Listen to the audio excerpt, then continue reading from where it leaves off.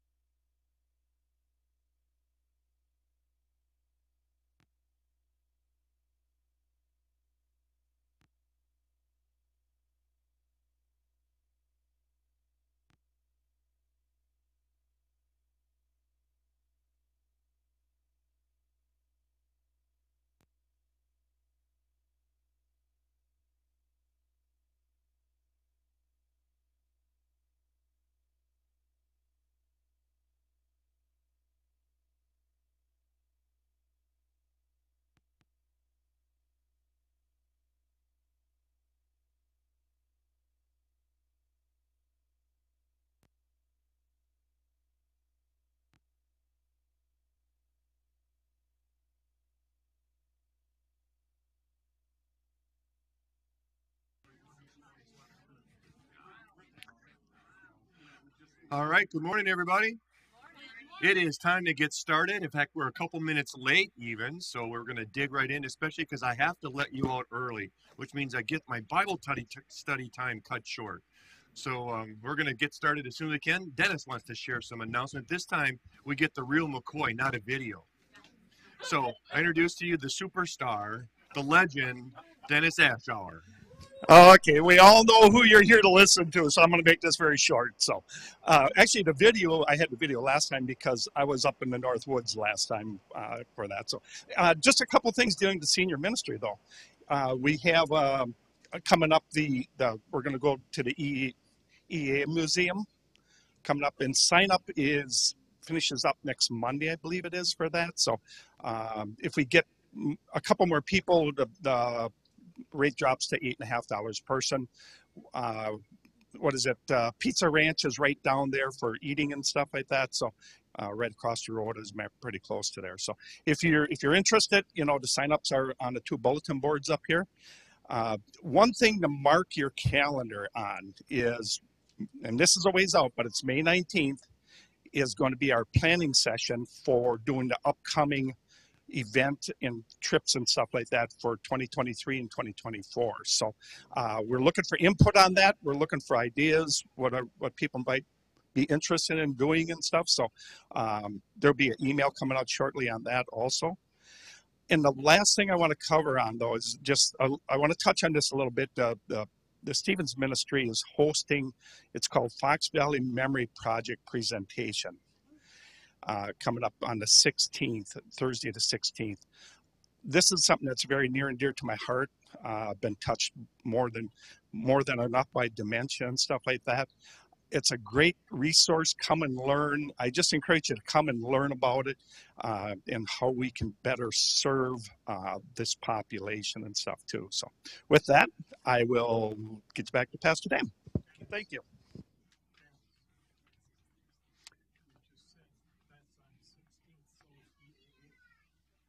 Yes.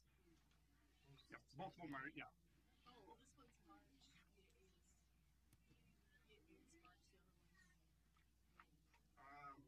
No, Check your dates. dates trip me up every time. But it is in the bulletin and stuff too, so sorry. All right, y'all. Good to see you. Glad to get into the Word. This is 2 weeks in a row. We're digging into the Gospel of Mark together. Today we get into this beautiful story of blind Bartimaeus, this man who had such great faith, and not only that, but some great insight and understanding of who the man was who was standing right in front of him, Jesus the Christ. So we'll get a chance to talk about blind Bartimaeus, his faith, and especially his wonderful confession.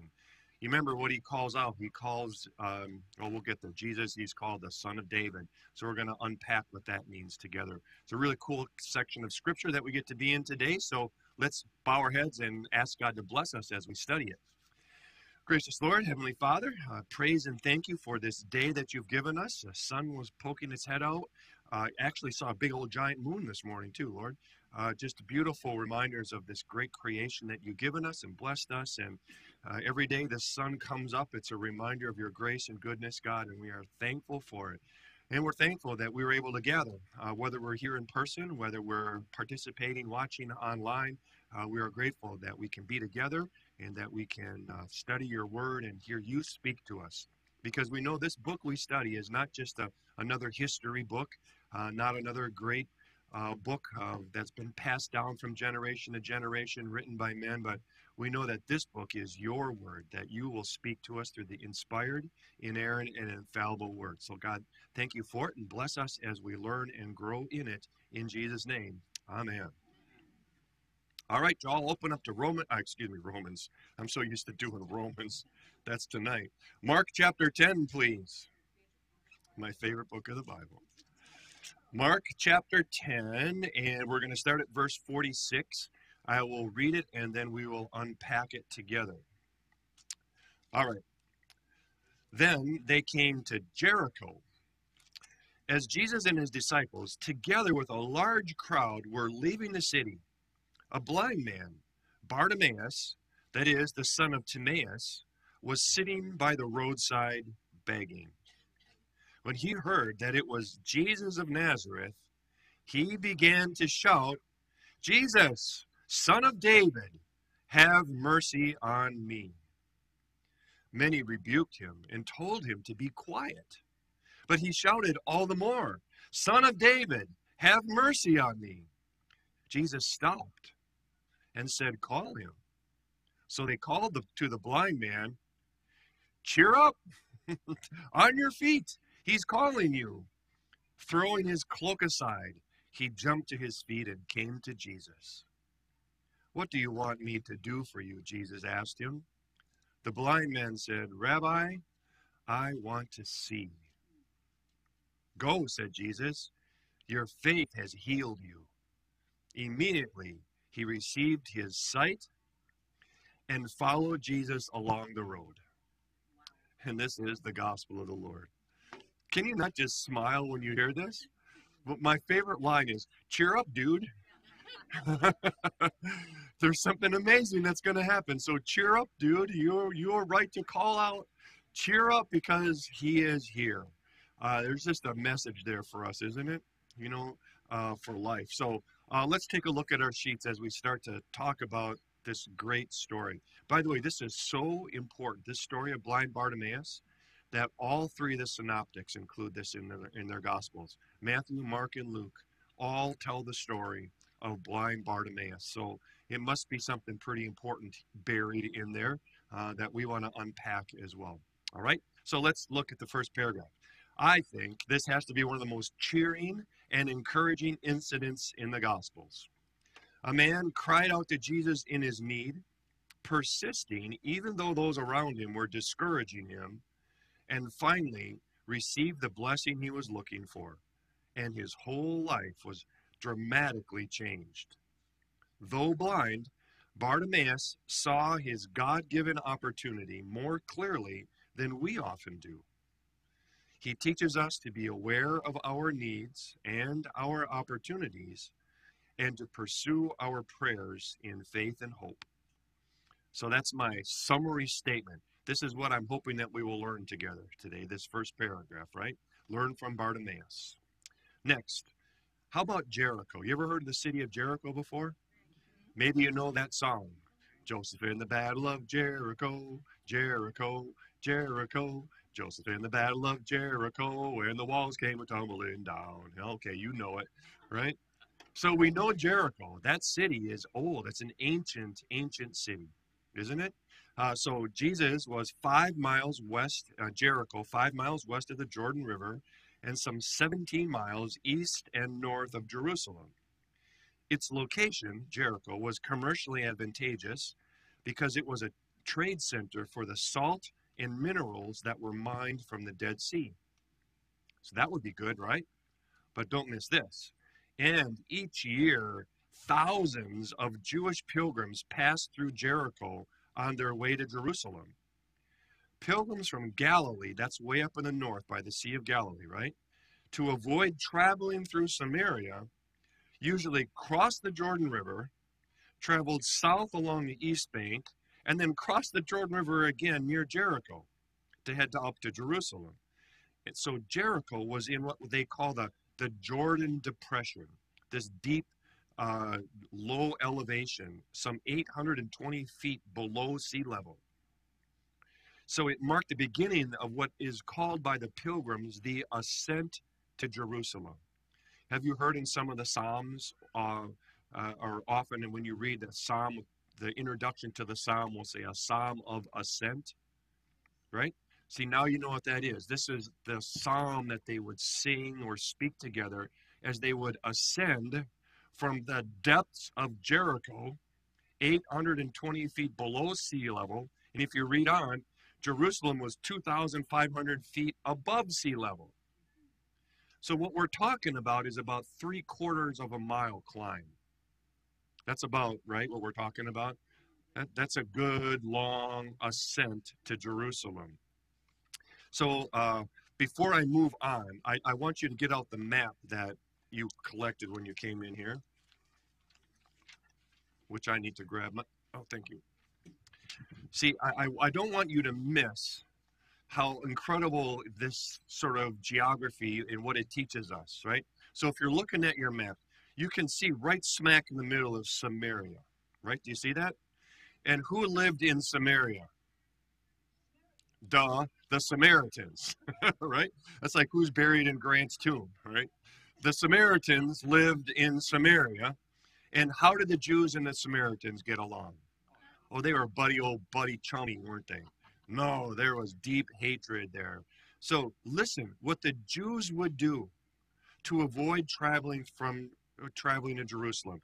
Any of the Jews who lived up in the north of Galilee, if they were going to go down to a pilgrimage to Jerusalem to celebrate any one of the major feasts or festivals like Passover, the Feast of Booths, or Tabernacles, any time to do that, instead of traveling the easy route, which would be from Galilee straight down to Jerusalem, do you see what these crazy people did? They crossed over the Jordan River. Do you see that? To the east side of the Jordan, traveled down the east side of the Jordan River, and then what they have to do again? Cross back over the Jordan River, right, to travel up this giant ascent, 3/4 of a mile to Jerusalem.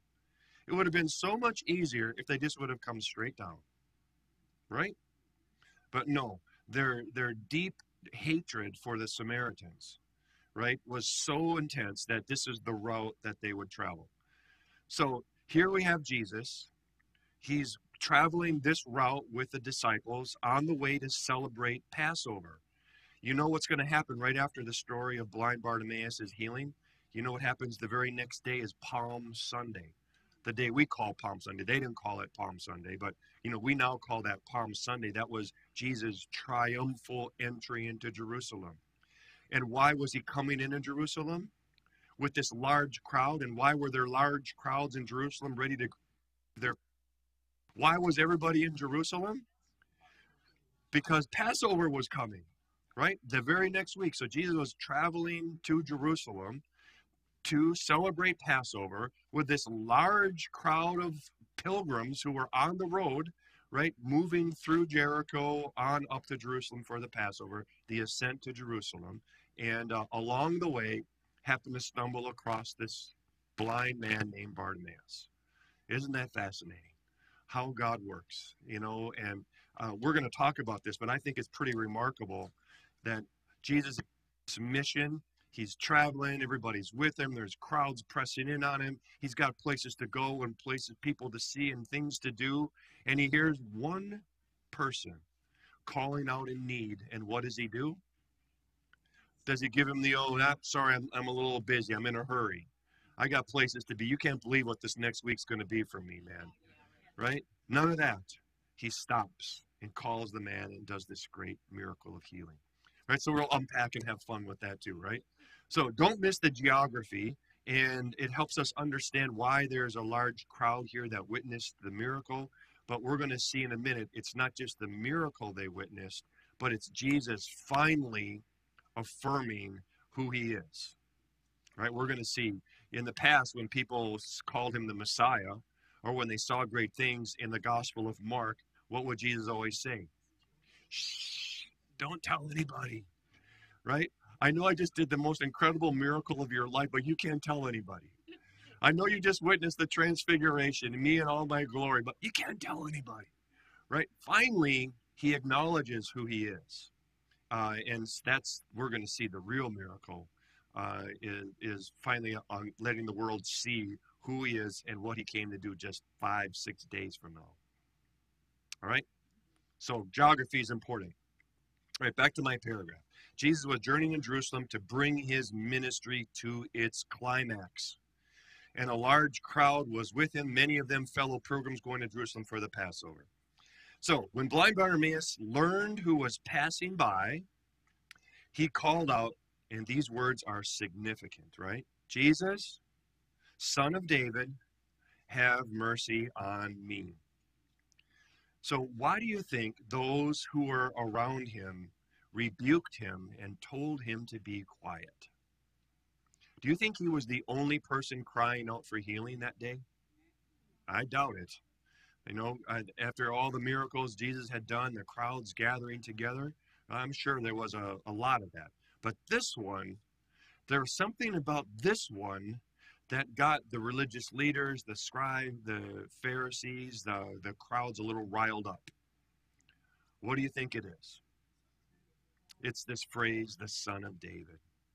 Yeah, so what you might not know, that they all certainly knew, that the term Son of David was a loaded term, loaded phrase. To call someone the Son of David was to call them the Messiah, was to call them God's chosen one, was to call them the anointed, promised one who was going to save us, and in their minds, save us from what? From Roman rule and opposition. It was going to save us and deliver us back to the glory days when David was king. So what I saw, a lot of people will say that one of the reasons that people told him to be quiet, I read this in a commentary this week as I was preparing the lesson, that in those days people believed that disabilities were a judgment that God gave to someone for some sin in their life, or judgment for sin of someone like their parents, right? And that this person was, and this is exactly what they thought, this person who was struggling with some sort of disability or illness or disease was getting what they deserved. Doesn't that just sound remarkable now? That they were getting what they deserved. And so one of the commentators I read said the reason they were telling him to be quiet was just hush.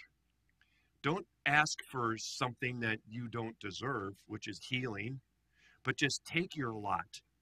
You know, just grin and bear it. You're getting what you deserve, so don't call out for healing. Right? That's a thought. In fact, where is it? Let's just look at this because it's important that we understand this too, I think. John chapter 9. Yeah, John chapter 9, verse 1.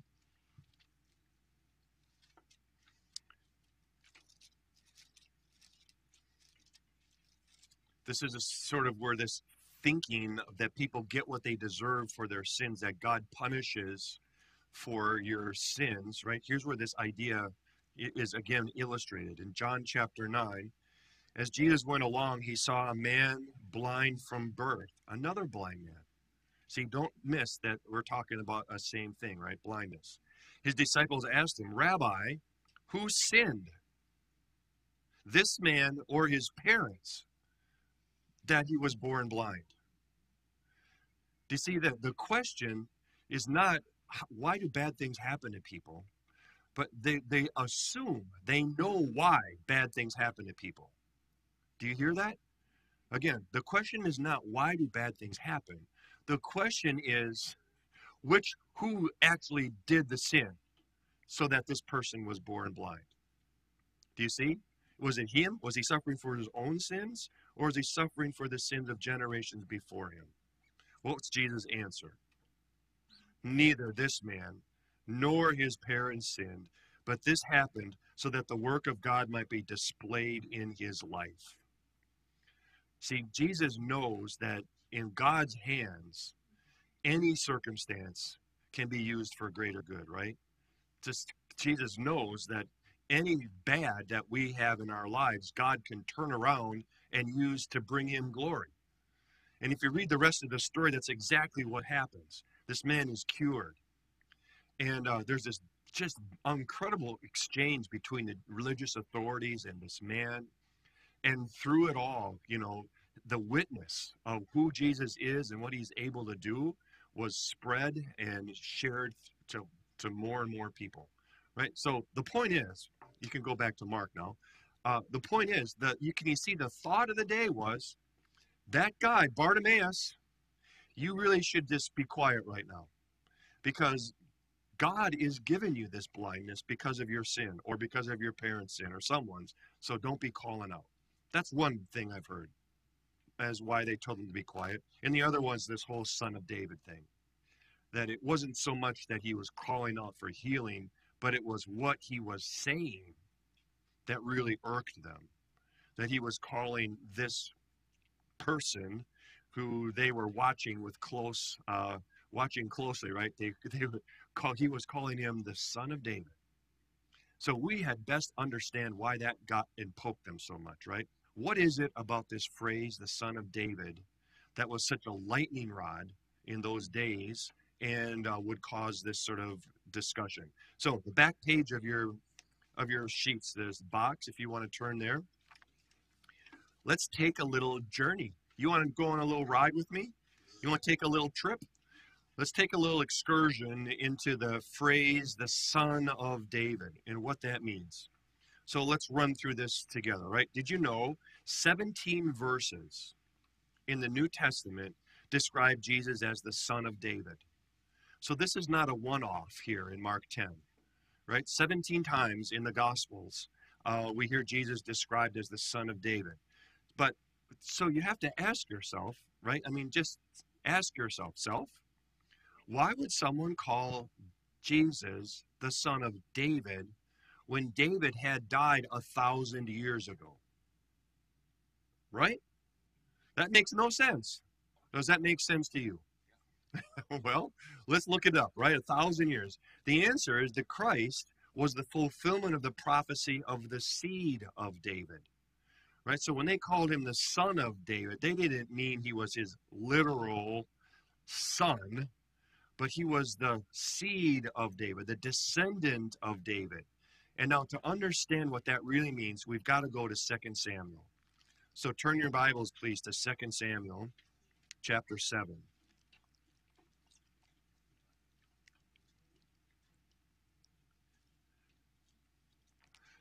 When you were a little boy growing up in Israel, and you would go to synagogue Sunday school, right? And you would learn about God. I'm promising you one of the most often told stories, one of the most often told promises, one of the first sections of scripture that every little boy growing up in Israel would learn was 2 Samuel chapter 7. It was a promise that they cherished. It was a promise that everyone knew. It was a promise that they all looked forward to. And what was that promise? You remember David said he was going to build a house for the Lord. God sends his prophet and says, no, David, you're not the one who's going to build a house for me. Instead, I'm going to make a house out of you. House meaning a dynasty. So look at verse 11 of 2 Samuel chapter 7. The Lord declares to you, and who is he talking to? David, right? The Lord declares to you that the Lord himself will establish a house for you. When your days are over and you rest with your fathers, I will raise up your offspring to succeed you, who will come from your own body, and I will establish his kingdom. He is the one who will build a house for my name, and I will establish the throne of his kingdom forever. I will be his father, and he will be my son. All right, let's just stop there. Now, do you hear the promise? This is one of these messianic promises that we hear in the Old Testament. One of the promises that God gives over and over again, that one day the Messiah, the Savior, is going to come and set things right, who's going to restore the kingdom of God again. And so everybody knew that this phrase, Son of David, was talking about the one God would send to restore all things.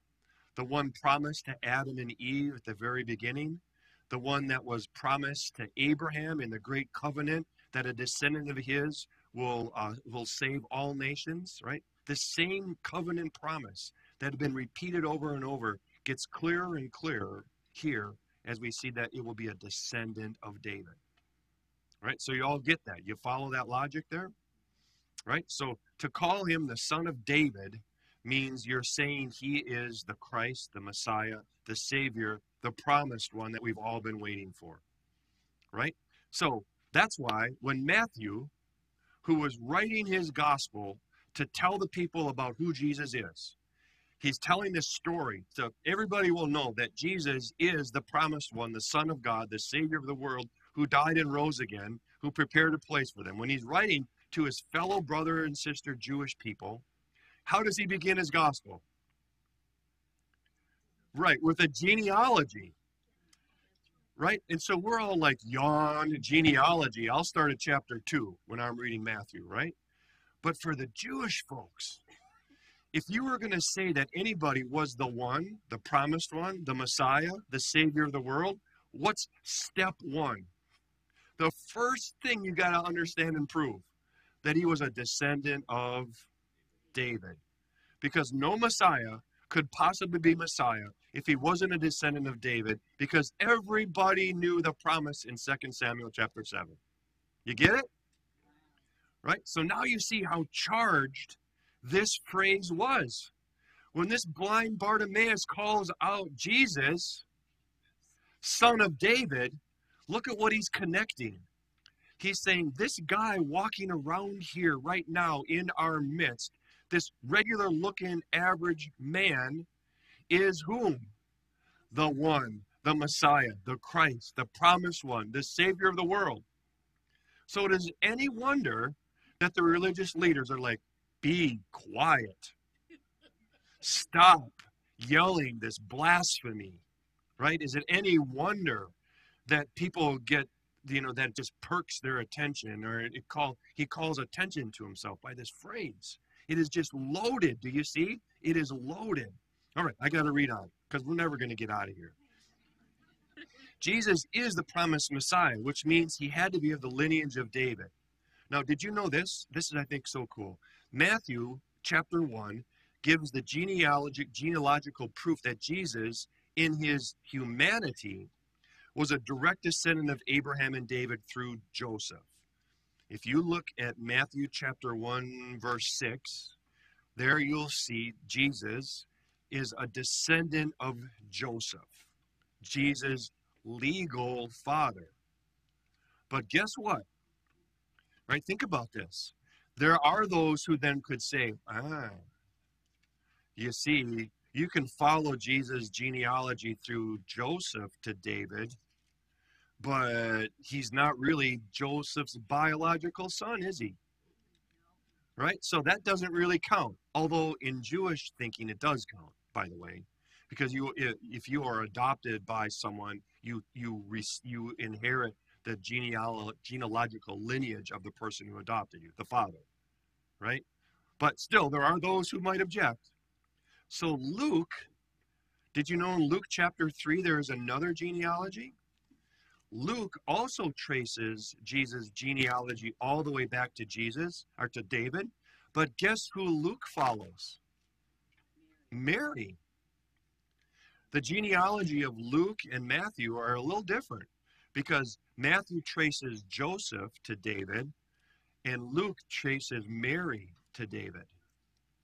And so now what we have is this beautiful, because God's wisdom in arranging and giving us the Word of God, the Bible, We have this beautiful proof, as I wrote, that the genealogy in Luke traces lineage through his mother Mary. So Jesus is a descendant of David by adoption through Joseph, and by blood through Mary. So in case you were wondering if he really is a descendant of David, he's got double proof. He's not just a descendant by blood, he's also a descendant by adoption. This guy couldn't be more a descendant of David than Jesus was. You follow me? And that's the beautiful wisdom of the Word of God. You know, that it's all here for everybody to know that this one is the descendant of David. So to call him the son of David, the Messiah, the Christ, is totally legit. You get it all? How cool is that? Second paragraph, primarily now. The title son of a David is more than a statement of physical genealogy. It's a messianic title. When people refer to Jesus, the son of David, they meant he was the long-awaited deliverer, the fulfillment of all the Old Testament prophecies. So often, Jesus was addressed as Lord, thou son of David. Now, there is even more of a connection. The blind man says, Jesus, son of David. In other places, they call out Lord, son of David. There's a new connection there, isn't it? Several times, people who by faith were seeking mercy or healing would call him Lord, son of David. For example, the woman whose daughter was being tormented by a demon. Remember that story from Matthew 15? The two blind men by the wayside in Matthew 20? They all cried out, Son of David, for help. Lord, son of David. And the titles of honor they gave him declared their faith in him. Calling him Lord expressed their sense of his deity, his dominion, his power, and calling him the son of David expressed the faith that he was the Messiah. So do you see, you can use the son of David sort of two different ways. On one hand, you can say, Lord, son of David, and what you're saying is that this Messiah is the God himself. Or you can say, Jesus, son of David, as Bartimaeus did, and here you emphasize that this human being is the Son of God, the Son of David, the promised Messiah. You can see either side of his divine human nature in how the phrase Son of David is used. Again, how cool is that? Right? The title tells us who he is. He is God in the flesh, who was the fulfillment of all the messianic prophecies. Ooh, this is good, isn't it? All in this phrase, Son of David. Next paragraph. The Pharisees understood exactly what the people meant when they called Jesus Son of David. Right? They knew that promise too, didn't they? But unlike those who cried out in faith, the Pharisees were so blinded by their own pride that they couldn't see what the blind beggars could see. The blind folks see better than the Pharisees did. That here was the Messiah that they had supposedly been waiting for all their lives. They hated Jesus because he wouldn't give them the honor they thought they deserved. So when they heard the people hailing Jesus as the Savior, they became enraged and plotted to destroy him. Right? Like the final straw for the Pharisees, it wasn't when Jesus was doing these great teachings. That wasn't when Jesus was doing even the miracles. The final straw is when the people started to call him the Son of David. That was it. That's more than they could take. That was blasphemy. That means that guy needs to be done away with. He needs to go away because it's blasphemy. So do you understand why they hated that phrase used for Jesus? So next, Jesus further confounded the scribes and Pharisees by asking them to explain the meaning of this very title. There's an amazing exchange that happens in Mark chapter 12 that you guys already looked at. I didn't get to teach that study, but do you remember when Jesus says to the Pharisees, I am David, I was before David? Do you remember that whole conversation? This is him trying to explain to them that he is the son of David. He's trying to get very clear about all of that there. That he asked them, then how is this possible? And the teachers of the law could not answer the question.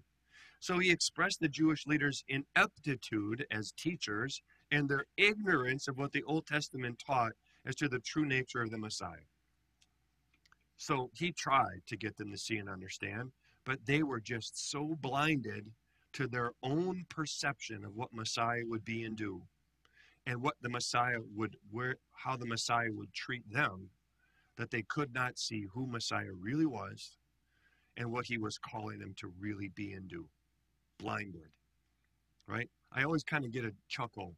You know, Jesus picking grain on the Sabbath day, and the Pharisees show up and go, "You can't do that. It's a Sabbath. You've just broken the Sabbath law." And you remember that I think I've shared with you before, they have believed that if everyone in Jerusalem would just obey all the rules 2 Sabbaths in a row, that Messiah would come. So all they needed to do, they could be bad all week, but on these 2 Sabbaths in a row, just obey all the laws and the Messiah will come. The promised one will come and everything will be restored. So here is the Messiah standing right in front of them.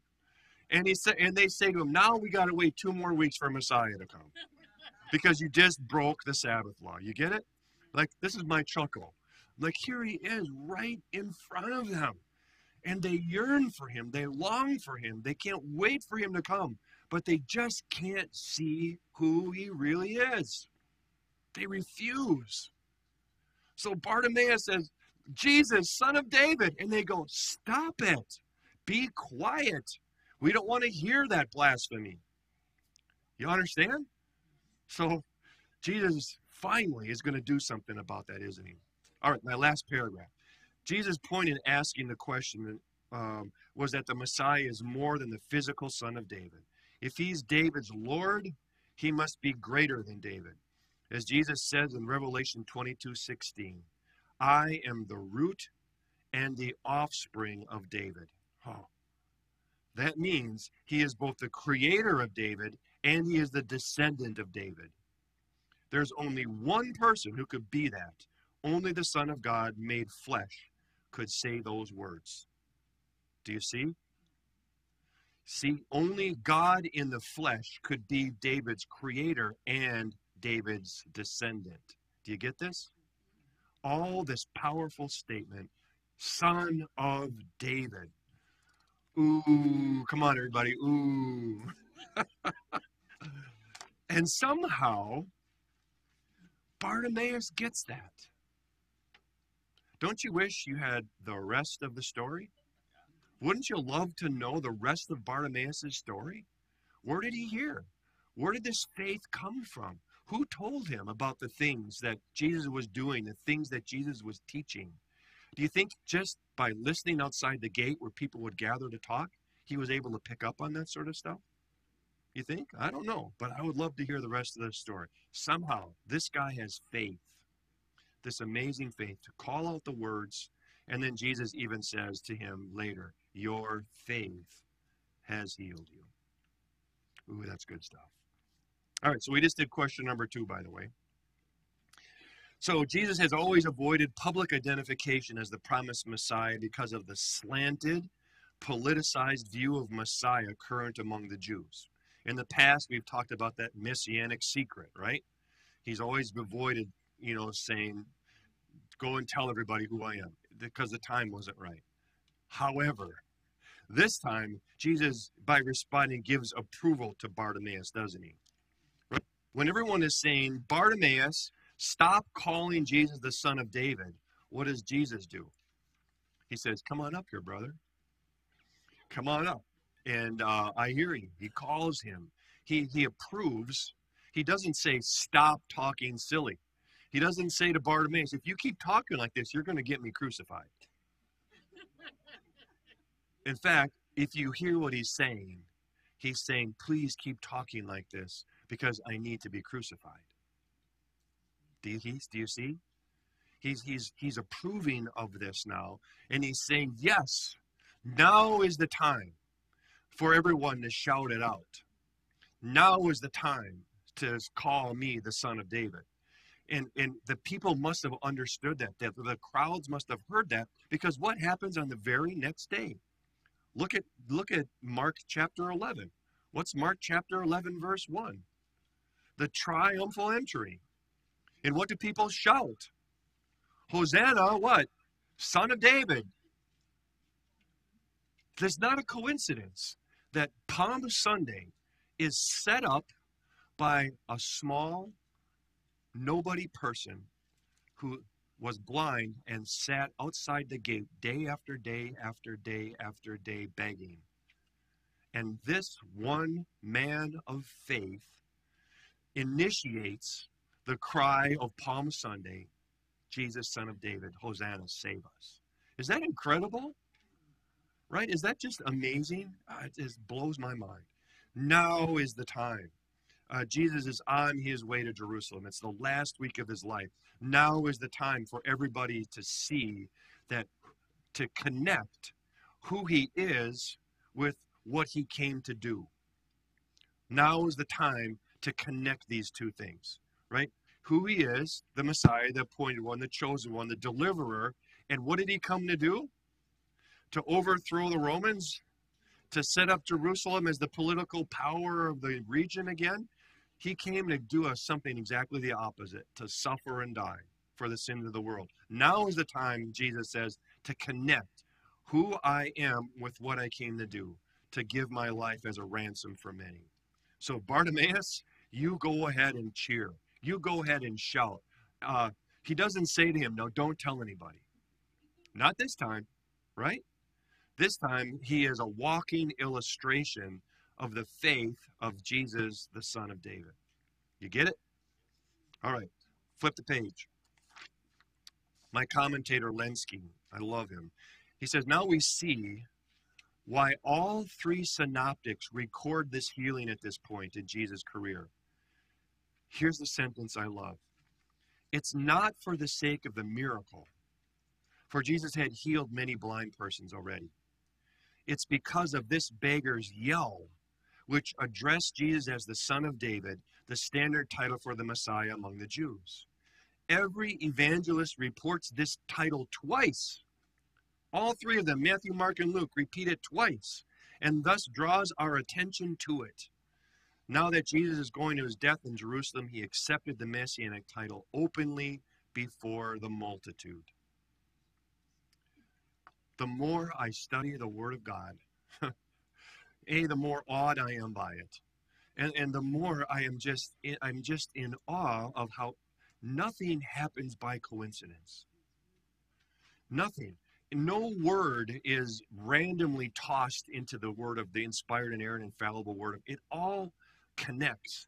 It all works to do one thing, to point us to Christ, who he is and what he came to do. The more you study it, the more you see these beautiful overlaps. The more you see how it all has a flow and a purpose. Don't you, everyone? Isn't that the beauty of studying the Word? This is why you keep doing this. I mean, you've done it a few times already in your life, haven't you? But isn't it true, the more you do it, the more it starts to make sense, the more beautiful it becomes, the more it just is welcomes you in. And it's just the Word of God is a living thing, isn't it? You all love it? Yes. Hey, me too, man. Can't get enough. All right, next, see the title. The Communicator's commentary said that Bartimaeus' faith was indicated already by his eager response. I didn't catch this. I thought this was pretty cool. It says, throwing aside the ragged garment. See, remember what he said? As soon as Jesus called him, he says he jumped to his feet. They called to him, cheer up, on your feet, he's calling you. He's throwing his cloak aside. Why did Mark have to tell us that? Who cares if he threw his cloak aside? Remember we just said every word in the Bible has got point and a meaning? Throwing his cloak aside. The Communicator's comment says that that's the ragged garment that served functionally to catch the coins. This is when the beggar would sit by the side of the road, he would hold his cloak out and people would throw the coins in his cloak. So to cast aside his cloak even before he's healed, what does it say about his faith? Dude's got faith. Cheer up. You don't need that cloak anymore. Cheer up. He's calling you. Cheer up. The Son of David's going to do something incredible. Cast aside his cloak, the thing that would functionally catch the coins, and it was also a sign of his beggarliness. Did you even know that was a word? I didn't either, but beggarliness, you use that in Scrabble sometime. So do you see, even before he's healed, he's casting aside his cloak. He's casting aside his means of income. He's casting aside being a beggar because now he knows he has seen the Son of David. Whoa. Cool, huh?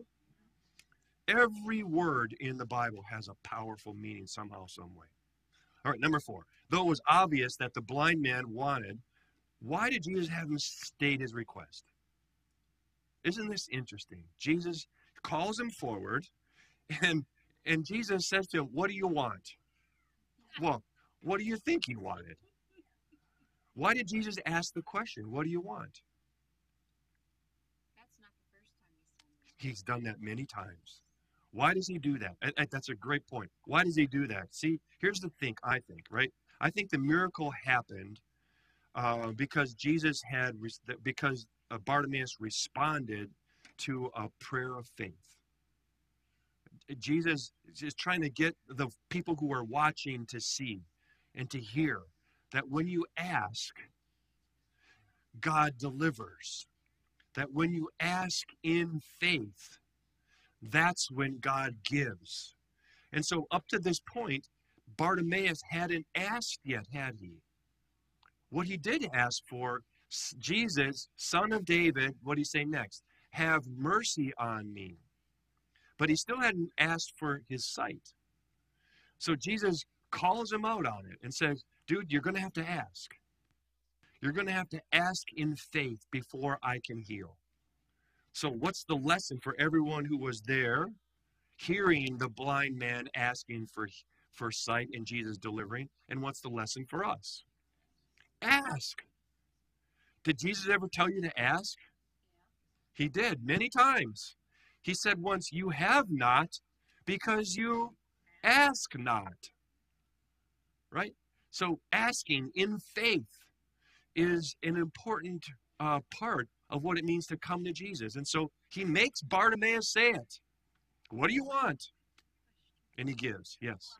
So in prayer, even though we know he already knows what we need, is that telling us we should be specific? Let me repeat that. She said, in prayer, even though we know what he knows what we want, in prayer we still need to be specific. We still need to ask.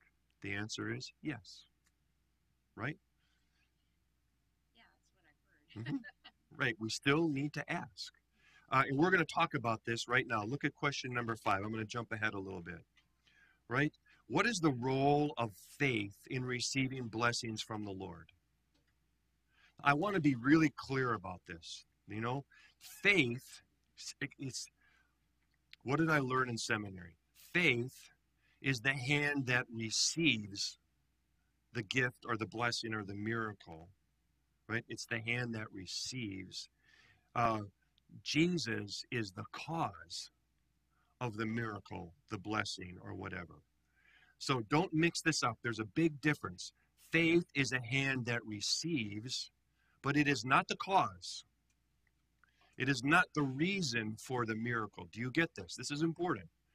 Jesus is the reason. Grace, mercy is the reason that God responds, that God gives. The reason you get is not because you have strong, powerful faith. Your faith doesn't cause the miracle. Your faith is simply the hand that receives the miracle. The cause of the miracle is grace. The cause of God, the cause is Christ. Right? So otherwise, we can slip easily into this sort of works righteousness kind of thing. You know, I need to ask. I need to believe really hard, not a little bit, not just some, but a lot. Then God will deliver. That's a mix-up of what faith is. Faith is a gift from God. You don't create faith.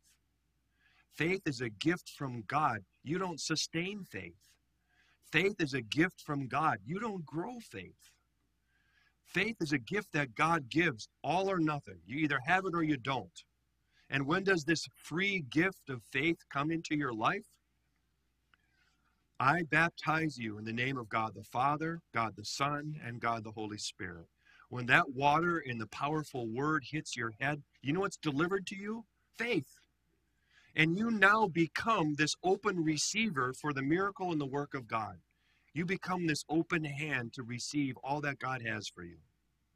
So to ask in faith, just don't think that that's a cause of the miracle. It's just being open to the miracle to do its work in your heart and your life. You get it all? Yes. I think that's important also so that we don't fall into the trap of saying that I or you don't have enough faith. You didn't believe enough. Yes. Have faith enough. Yep. She made a really good point how we use the word faith differently. Like sometimes we'll say, you don't have enough faith, or your faith needs to be stronger. And when we talk about that, we're not talking about saving faith at that moment, because that's an all or nothing thing. We're talking about a justifying faith. It's living out your faith. It's after you've saved. How do you live your life? How do you trust in God? That can always grow. Would you agree? Right? But that we need to be clear that when we're talking about saving faith, it's all or nothing. You don't have a little or a lot, you have it all. But when we're talking about living faith, then we can talk about it.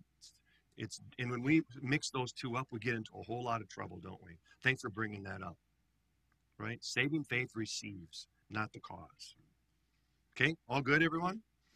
So I'm back to this again. Bartimaeus is right above number 5. His faith is evidenced. Mark's Greek text has not just rabbi, but in the Greek he uses an Aramaic word, Rabboni. And that Rabboni means my teacher. See, I wish the NIV would have translated that way. If he says, well, what verse am I now? The blind man said, Rabbi, I want to see. I think a clearer translation would be my teacher, my rabbi, my Lord, my God, my son of David. We miss that in this word rabbi. It sounds so informal. But this my rabbi is already a confession of faith. Do you hear? Do you see? My rabbi, my teacher. And it was used in that day always in reference to God. And then Jesus says after that, after casting aside the cloak, after coming and calling him my rabbi, my savior, Jesus said, yes, your faith has healed you. Number 6, what does it say to us that Jesus, on his way to his appointment with his destiny, took time to stop and help a blind beggar? Is Jesus ever too busy to hear you? Is Jesus ever too busy to stop and meet your needs? Is Jesus ever going to say to you, not right now, I got other things and more important going on than you? You're never going to hear that from him. That's not our Savior God. He is there. He stops. He listens. He cares. So sometimes we are so prone to be in busy motion. We have a schedule to keep. It's not easy to stop. It takes some humility and some reverence for the individual. But this narrative should remind us that it's necessary to any real work of healing. Jesus never healed anybody on the run, did he? Stopping is a necessary part of any genuine ministry in life. Take time to stop. Take time to stop, because when you stop, that's when God works. You get it all? Good lesson? Yeah. Sweet. All right. Well, head on up to church. You know, the school is singing today. So you'll get to have that in worship. And then here's the other good news. If you stick around for the social after, the middle school kids are going to stick around. They're having lunch with us. So they're going to mingle with you up in the commons area. And then we're going to do some programming with them afterwards. So you'll get to spend some time talking with some of our awesome little middle schoolers from the school. Not so little. Some of them are giant. Blessings, everybody.